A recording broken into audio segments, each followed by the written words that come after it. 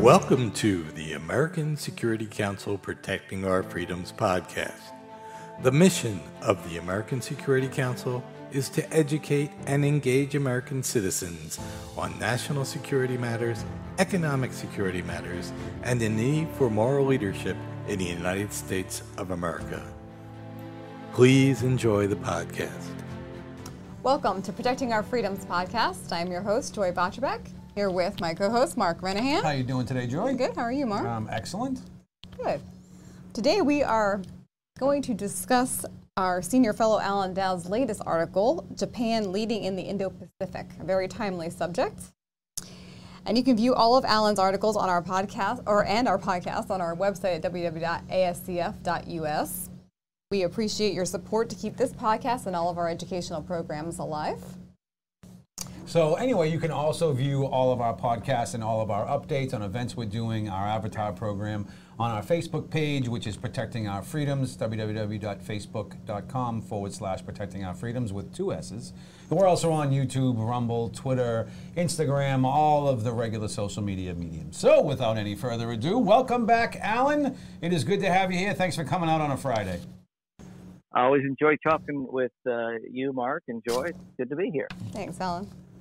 Well, I'm going to think that Joy's going to kick it off. She has a couple of questions. We're going to discuss Alan's latest article, which can be viewed on our website. We'll have it up there on Monday along with our show. It is about Japan being a new ally of ours in the Trans-Pacific and the importance of that, and it goes into further detail. But Joy, I think you have a few questions. Yes, Alan, it was a great article, and you went very much into details. So I'm going to talk first about, you said that Japan is now one of our key Trans-Pacific allies, and my question would be, but Japan doesn't have nuclear weapons, and until recently, correct me if I'm wrong, I think there was a very small cap on their military spending. So if you could go and expand a little more on what your article was saying about why you believe Japan stepped up their game in the Indo-Pacific. Well, first off, thanks for the kind words. I hope the readers enjoy the article as much as you guys on the team. But I would say that the starting point is the Japanese are not doing this for any other reason than provocations by 2 countries, mostly China, but secondarily North Korea. I don't talk much in the article about North Korea, but that's a very serious concern for the Japanese, which is why they invest so much in missile defense, and they're a great team member. They've co-developed some of the key missile defense elements with us. They host some key missile defense elements that actually help in our defense too. So part of it's North Korea, but the bigger part is China. The provocations really are numerous. The airspace violations, a defense ministry document in Japan that calls them relentless. There are sea space violations that China engages in. And then I also think, I can get into the numbers of that. It's about 58 airspace incursions a month. There's also China's using a Coast Guard and unmarked fishing vessels to violate sea space. But there's also the broader matter where the Japanese, maybe because they're closer to the situation, the Japanese citizens, the Japanese government certainly recognize just the real threat posed by China's pushing outward in a way maybe that the average American doesn't, and maybe even the average American elected policymaker doesn't. But they notice and they see the danger of what could happen if China were to seize Taiwan, and as China continues to push and build these artificial illegal islands in the South China Sea, what the impact of that would be on international commerce, the international order in general, on Japan specific, and on the United States. And then you mentioned that I had mentioned that Japan's a growing ally. Absolutely. But as you know, and Mark, you know, and all the ASCF team knows, Japan's been a treaty ally since the 1950s. Now we see Japan really ready to play a much more assertive role, which I think is a very good thing. I noticed, I made this point, I haven't seen other people make it, that if we are in the middle of the beginning of a new Cold War, I'm of the view that we are, we can learn a lot from the first Cold War. It's not a perfect parallel, but the Brits and the island democracy of Britain was kind of our our link, our bridge to the key theater in Cold War I, and the Japanese, the island democracy of Japan, I think will be a link, a bridge to the key theater of Cold War II. That makes sense. And we talk a lot about the South China Sea, and I believe I read also that China was looking at the islands north of Japan, correct? That's right. I mean, the Japanese, there's a whole number of small islands south of the home islands, north of the home islands, and even China. Japan has to worry about Russian incursion too, Russian airplanes. And in fact, there was a moment, I think 2 years ago, where Russian and Chinese planes together threatened Japanese and North and South Korean airspace, clearly in a coordinated effort. So, Japan really is a frontline state as the Chinese try to probe and test how far they can go and what exactly the allies, the democratic allies, will do. Alan, I have a quick question. One of the things that I obviously believe that the United States has the most powerful military, and as we're talking about, the South China Seas and stuff, I know that, in my personal opinion, one of the reasons why we are the most powerful military is our carrier fleet, which enables us to, transport our fighter aircraft to targets worldwide. I don't know if you're the right person to ask this question to, but does Japan have any aircraft carriers? I feel ignorant for not knowing this. I thought they might have one. It's a very good question, and it's not an ignorant question at all. It's a great question, and it's actually a point of great concern for the Chinese, for the PRC, because the Japanese have decided to upconvert two what used to be called helicopter destroyers. They're going to upconvert, and they're actually done with one already, into full-fledged aircraft carriers that can deliver F-35Bs, which are the new stealth fighters, the amphibious kind of, we use it for our Marine Corps version of the F-35. And so, no, it's not a bad question at all, and it's really concerning to the Chinese, which is a really good thing. Anything that'll get them distracted or concerned is good. And again, it's not because they're trying to be provocative. It's because they're trying to be defensive and deterrent given what the Chinese are doing. So yeah, there's two of these coming online, and the Japanese. In fact, one of them is being tested with U.S. Marine Corps F-35s right now as they go through sea trials. Yeah, I noticed in your article, it stated, is it true that, because I had a little bit of an argument, and I think after reading your article, I have to call someone and apologize, because a friend of mine posted about a month ago on Facebook. It was one of those kind of, I won't get into it. It was a meme that was a little controversial, but it said on it, while America is doing XYZ, the Chinese Navy is now the largest in the world. And I thought that it used to be, and this is how, I guess, again, not to use the word ignorant twice, but that our Navy was larger than the next three. And then I noticed in your article that is no longer true. Is that the case? Is the Chinese Navy now the largest in the world? Yes. According to all measures, they are the largest Navy in the world, which, they're above 350 now. We're right around 297, 298. The Navy puts out, I think, a monthly metric on that. And I think we're right around 298. The previous administration's plan was to get to 355. Doesn't seem to me that we're going to be able to get there. The problem I have with that mark even is that China's Navy is mostly, naval forces are mostly focused on one theater. Ours, which is the best Navy in the world without question, is spread around the entire world and involved in doing any number of missions and carrying out any number of missions around the world. So the arithmetic doesn't really add up, even if it's an ambidextrous Navy and our Navy ships can do more today than a typical Navy ship could do in the 1980s or 1970s for sure. But which is all the more reason we need partners like Japan, Australia, India.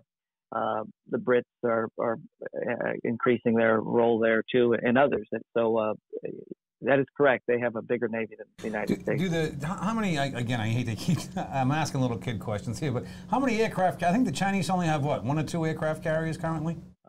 Yeah, there's debate about that too. I believe they have two that can go to sea. Technically, by law, we're supposed to have 11 that can go to sea, but we don't right now. We have 10 that are able to go to sea right now. And China's aircraft carriers are a different kind of carrier than ours. Ours are truly super carriers. There's really only one country on earth that has the kind of aircraft carriers that we have, but which have a larger power projecting capabilities, and they can deliver more munitions, and they have different kinds of. But China's developing, and clearly, if a nation that develops an aircraft carrier wants to be a power projecting nation, full stop. I mean that's what China wants to do. I just read an article in which the U.S. commander of Africa Command, said that he's very concerned about the Chinese building bases on the western side of Africa, which would give them Atlantic coast naval ports and naval facilities, and that's a real concern for the United States. And Alan, you talked about the incursions into Japan by China, and recently there's been a lot, as well as, I mean, the past year, I guess, or more.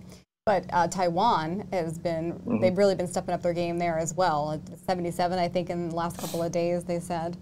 My question is, so, of course, I guess we all heard about the Chinese threatening Japan with nukes if they supported Taiwan.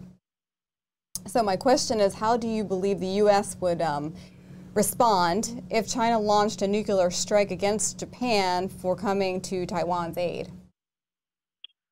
There's no doubt in my mind that the U.S. would come to Japan's side. I would think would be obliged to respond in kind. That's a terrible scenario, but it's I think that you'd have to respond in kind against Chinese territory in that case with the same kind of weapon. A step back from that question, though, Joy, is the threshold question of what would the United States do in the event of a military assault on Taiwan. Japan is saying very clearly that Taiwan's the front line of democracy. Taiwan's security and Taiwan's sovereignty is tied up or connected to the sovereignty and security of the rest of the Indo-Pacific and the rest of that part of the Pacific. They're making very clear, they're not pulling any punches, making very clear that the maintenance of the free people of Taiwan is essential. And what is a question given within your question, Joy, is would Japan do anything on its own if the United States paused or hesitated to come to the aid of Taiwan? That's the real question. That's a good point. They've made very clear, by the way, that if the United States needed assistance in defending Taiwan, Japan would come to the United States as a treaty ally of the United States, not of Taiwan. And of course, I'm sure you guys saw just this week, you can't get much stronger signal than U.S. troops and boots on the ground. We discovered that American Marines and special operators have been in Taiwan for at least 12 months. That was reported the top front page of the Wall Street Journal. And I think that's a very good thing. And, over the last 10 years or so, we've had two administrations, the Trump and the Obama administration, did things like land a set of F-18s there because they had operational problems or mechanical issues, which was cover story, or port a ship there briefly on Taiwan, sending a signal, or send high-level delegations of cabinet officials there. The Biden administration invited Taiwan's top diplomat to the inauguration, which was another signal. But to have U.S. troops on the ground, I think that's very important, training the Taiwanese, and the Chinese probably knew it before it was reported, but I suspect it was intentionally reported. Yes, I know you and I talk about Taiwan before and what we would do in an event of China attacking them.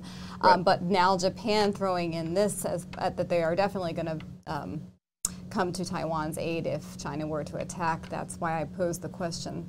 I guess they're kind of holding us to that now. Right. Well, that's the real question, and that's why I've said, you and I've talked about it before. I've written it for ASCF that we have. I think it's time to end what's called strategic ambiguity of the Taiwan Relations Act, which governed how we dealt with Taiwan from around 79 until now, and replace it, with clarity that says this is what we'll do and makes very clear to Taiwan you should not declare independence, but makes very clear to Beijing that under no circumstances should Taiwan be absorbed by the mainland unless it's the will of the Taiwanese people. And which, by the way, that term in of itself is very interesting. The Taiwanese people, they don't see themselves as part of mainland China. They see themselves as a distinct and unique polity. It's a fiction. Taiwan has never been governed by the People's Republic of China, which is to say, it's never been governed by Communist China. It's been part of China before, but not part of this China, and they have no desire to be part of a authoritarian regime. No, I don't think anybody does at this point. No, so. I think that's right. Alan, do you see the Chinese becoming more and more aggressive in this Taiwan situation? Do you see them escalating it to the next level? Well, the first part is the answer is in the paper every morning, Mark. Yes, they are. I mean, as Joy referenced, I think it's well over, she mentioned 77 incursions of Taiwan's ADIZ, Air Defense Identification Zone. I think it's above that now. They did some at night, which was a new wrinkle this week, which is a worrisome development. Some people say they're just doing that to voice their displeasure. Some people say they're doing that to emphasize their anniversary of PRC's birth. Whatever the reason, it's highly reckless, and it's belligerent. I don't know if it's an act of war, but it's certainly belligerent. But the next part of your question is, is China going to take that next step? Chinese open source materials say that they believe they can take Taiwan around or about 2025 at a fairly low cost. Very difficult to mount an amphibious invasion. It's very difficult to do under heavy fire, which it would be under. It's very difficult to seize a territory or an island or a country that doesn't want you there, as we've learned.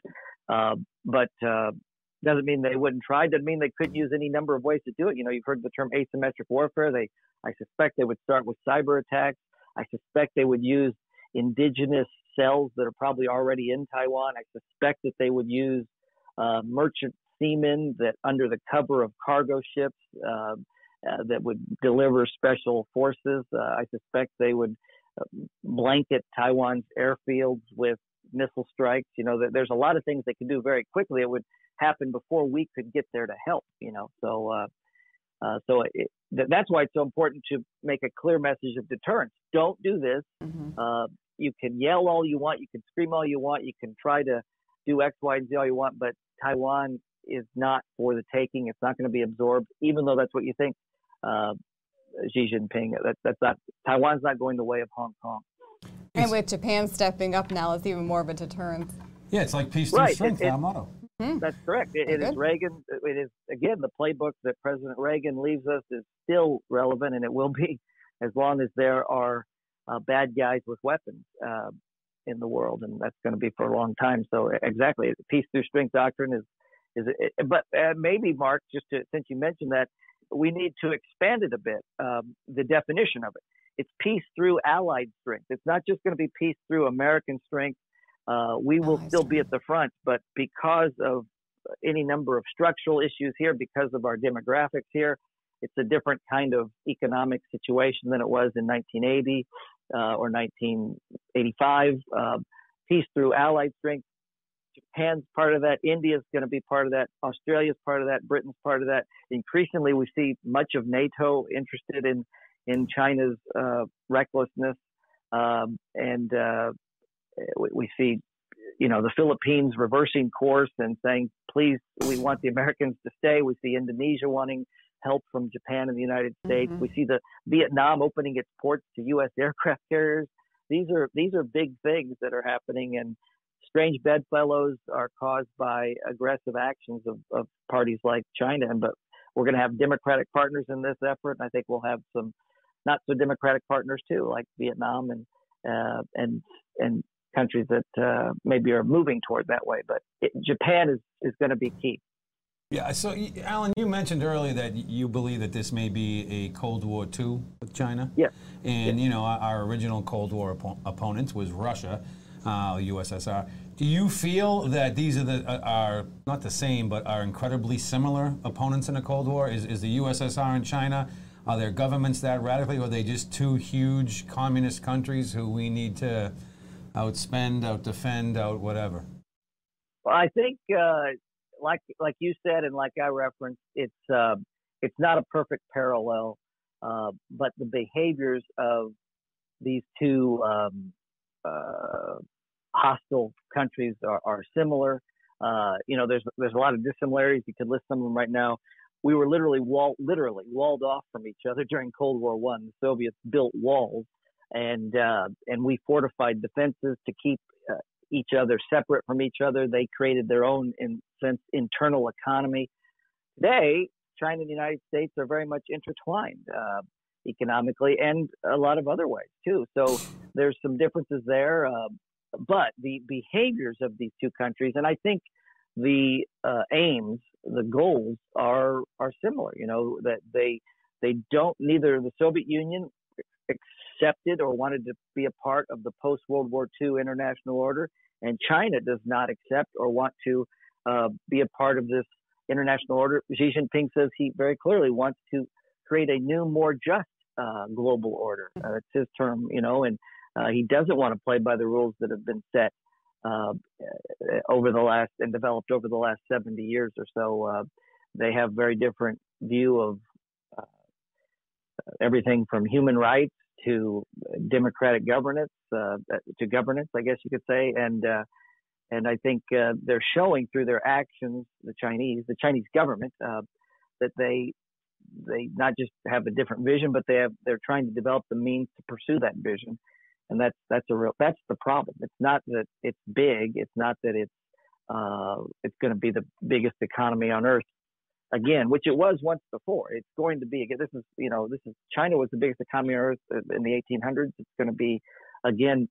If it was a free China, that wouldn't be a problem. But if it's a China that is authoritarian and believes in this dominating centralism, that presents a problem for the free world.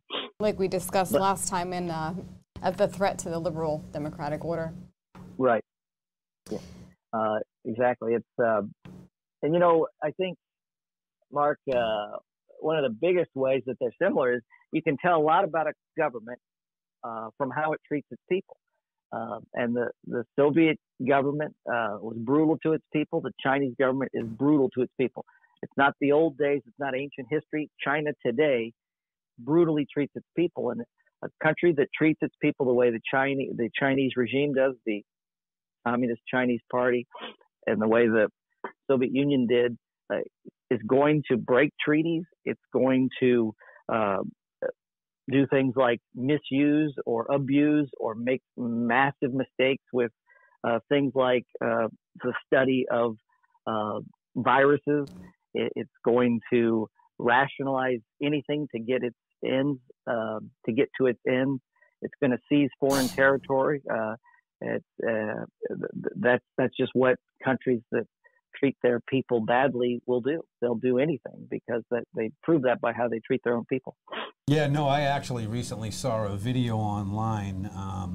It was a Chinese citizen, and they had him in, I don't even know, some type of a torture chair. Mm-hmm. And his crime was, on Facebook, he was complaining about, like, the traffic cops at the circle. Yep. So for that, for just complaining on Facebook, he was arrested, put into this torture device, and, whenever you hear people, oh, well, the Communist Party of China, I'm like, there's a million videos online you can watch to see what they do. So I would not want to side up with most them. of our country be in serious trouble and torture. Yeah, I mean, I don't like to bring up, we're a nonpartisan organization. We don't like to bring up politics. But one of the things, I'm originally from Boston, Alan, and I was telling the folks here is that I guess it was the Chinese Independence, some communist holiday the other day.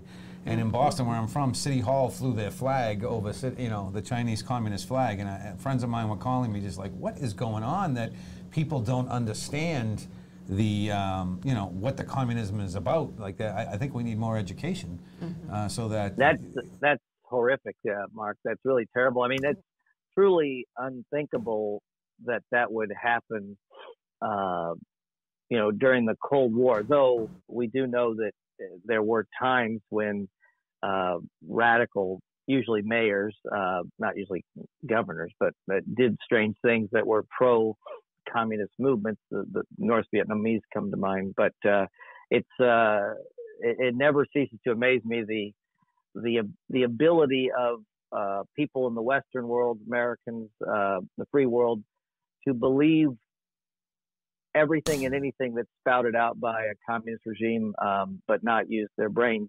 when dealing with their own country. FDR said long before the Cold War, it's great for us to be soft-hearted, but we should not be soft-headed. And too many Americans are soft-headed. I mean, this is a regime. It's, you know, they're ordering involuntary sterilizations of Uyghur Muslims, involuntary abortions. They're bulldozing Christian churches and Buddhist temples. It's such a petty and pitiable regime.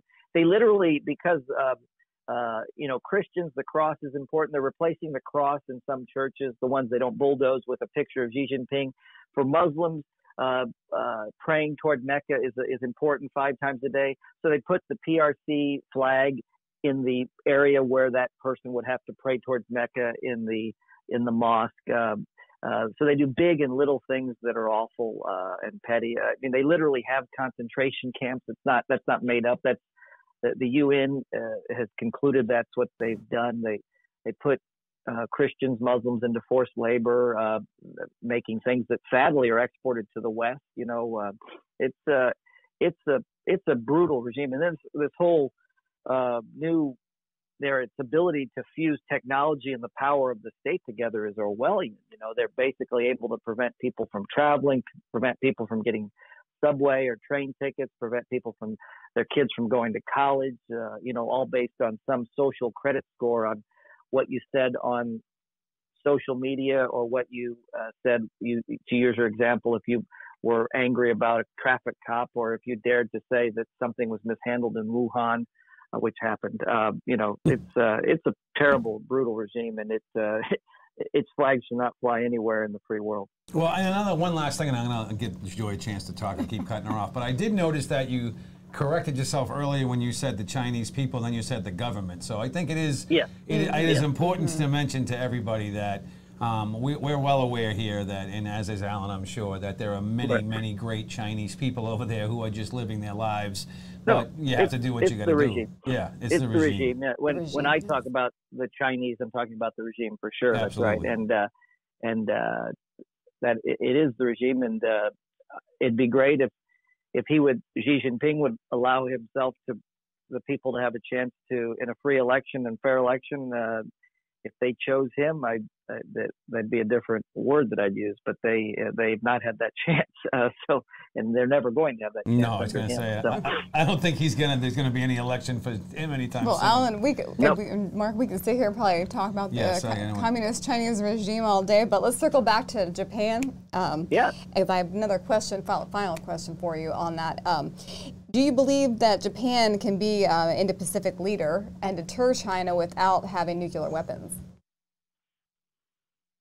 Well, I think that's a $1 million question. You know, Japan is one of those handful of countries on Earth that literally, with the flick of a switch, could go nuclear because of its technological capabilities, its resources, its wealth, and it's just its capacity. And it doesn't want to do that right now. There are people who are in the Japanese government who have talked about that might be necessary. That some people think is kind of the last card that Washington has to play, which is if the Chinese want to really dance and they don't want to rein in North Korea, that the Americans say, okay, the South Koreans and the Japanese, maybe it's time for you to have your own nuclear weapons, which would probably terrify Beijing. But that's a $1 million question. I do think that here's what I think, in concert with the United States, which, as Mark said, is the greatest military power on Earth, and India, the largest democracy on Earth, and a military power of growing clout and of deepening connection with the United States and with Japan. By the way, it was just announced this week that Indian Air Force top-of-the-line warplanes are going to go train in Japan alongside Japan's top-of-the-line warplanes. That's a big deal. But these three partners, and then Australia, these are part of called a new security formation known as the Quad. I do think that those four partners, geographically placed, all share the same values, basically, all see the same threat. I think that they can deter China. You have help from key partners in Europe. I think that's important too. I do think they can without Japan going down the nuclear path. And I don't think the new prime minister, his name's Kishida, I've never heard him talk about that issue. That's kind of the people who've talked about it inside Japan's government are usually low-level, not cabinet members, but people who are a member of the parliament, but not people inside the government, inside the cabinet. But that's the real million-dollar question: is would they have to do that? I can tell you this, Joy: if America continues this path of kind of pulling back and receding from the world, basically that could force countries like Japan and South Korea to do that just for their own self-protection, because they may fear that the U.S. nuclear umbrella is not dependable. That's a good point.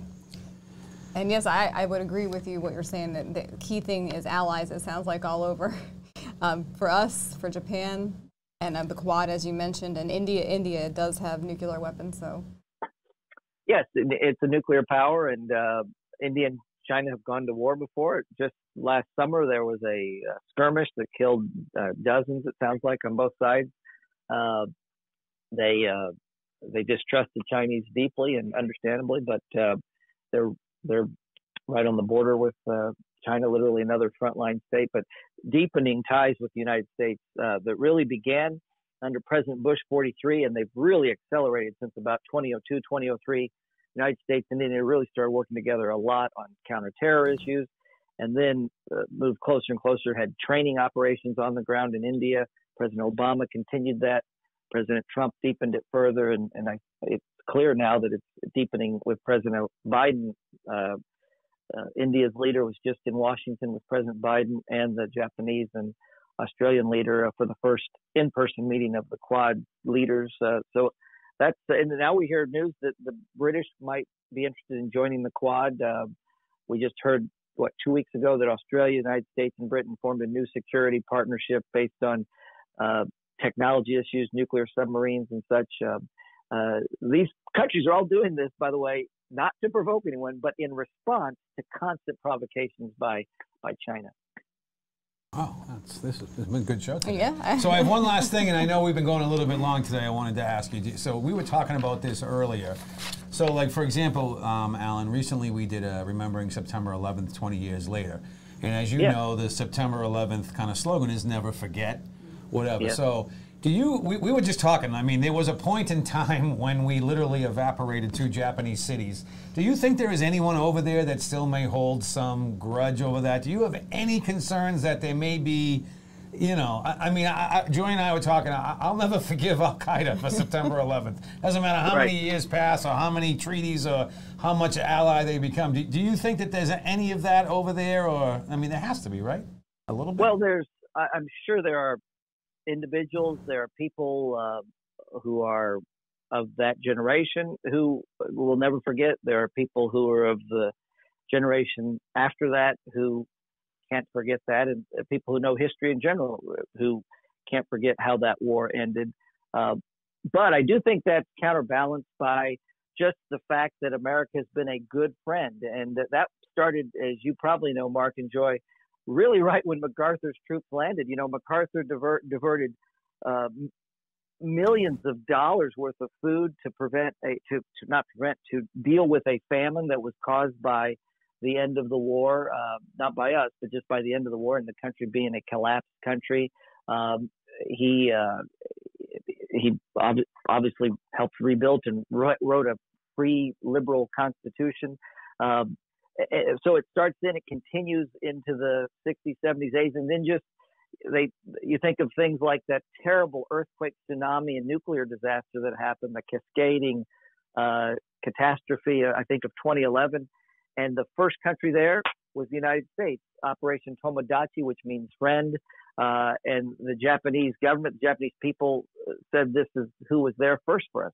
Those 58,000 American troops weren't pointing their guns at China or North Korea at that point. They put their guns down and started helping the Japanese people dig out from that catastrophe. So I think those memories are counterbalanced by those other things that the Americans have done, and the fact that America is a protector of Japan and helped rebuild Japan and helped it become an economic powerhouse and refocus its energies and talents from being from the warlike regime and the militarist regime of Imperial Japan to the free country it is today. So just in the same way, Mark, that my grandfather, who was a World War II veteran, both of them were at D-Day, did not fight on that side of the earth. He didn't like that I bought a Honda.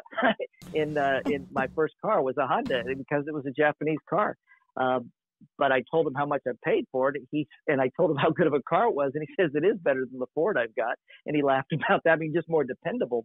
But I had the same problem with my family when I was going to say, Alan, I had the exact same issue with my grandfather from World War II. The exact same one. There you go. So we can see it from the other side of the coin, I think, and generations, as those generations emerge, new generations emerge, they see a different view of the other country, and I think that happened with Americans as well, because we remember how that war began. FDR exactly. FDR said, "Never shall we forget the nature of this attack." They literally gave us the announcement, of ceasing relations and that we were beginning hostilities while the planes were headed back to their carriers. So they'd already done the first raid. I mean, that's how treacherous the attack was. And I'm 50. I wasn't around in 1941, but I remember that, even though I wasn't there to remember it. So, but I do think that the vast majority of Japanese people see us as their closest ally. No, and it's strange that back in the World War II, the Chinese were our ally, the Japanese were our enemy, and that's right. Maybe in World War III it's going to be reversed. I'm kidding. We're not going to have any World War III. Well, think about it, Mark. It happened much quicker than that. We were with the Soviets throughout those 4 years of the war for us, and by 48, Patton said in 45. I was just by 48, it was not. They were our main enemy, and the Cold War was on. I was going to. We are the same age, Alan, because I was about to say, what did Patton say when he was over there? I'm already over here with all my tanks. Why don't you let me take care of these Soviets now? So. That's correct. That's right. But cooler heads prevailed. But it's so I do think history and time does have a way of healing wounds, but also actions. I mean, our actions. The fruit of our words is in our actions with Japan, and they for us too. I mean, they stood with us. They helped us in Afghanistan and in Iraq. They weren't attacked on 9/11. The Iraqi regime wasn't a threat to them, but the Japanese helped us in both those places and many others. So, and now here they're leading, and I think they're leading the way. And I think we should get right shoulder to shoulder with them. Absolutely. Yes, we agree. Well, Alan, we have kept you on the phone longer than we usually do, so I want to thank you very much for all of you watching. You can check out our shows on our Facebook page, which is Protecting Our Freedoms, Instagram, YouTube, Rumble, Twitter, and our website, of course, www.ascf.us. Joy, I'm going to let you take this and Alan's articles can be found under the article section. Dowd. Been a long show. It has. But Alan, we thank you again for coming on today. And next week, always Mark. Enjoy it. Yes, next week we are beginning our humanitarian crisis in Cuba broadcast series. I'm not losing it too. But we are beginning that series next week. Next Wednesday at 3 p.m. will be our first episode, and we will let you know more about that on Monday.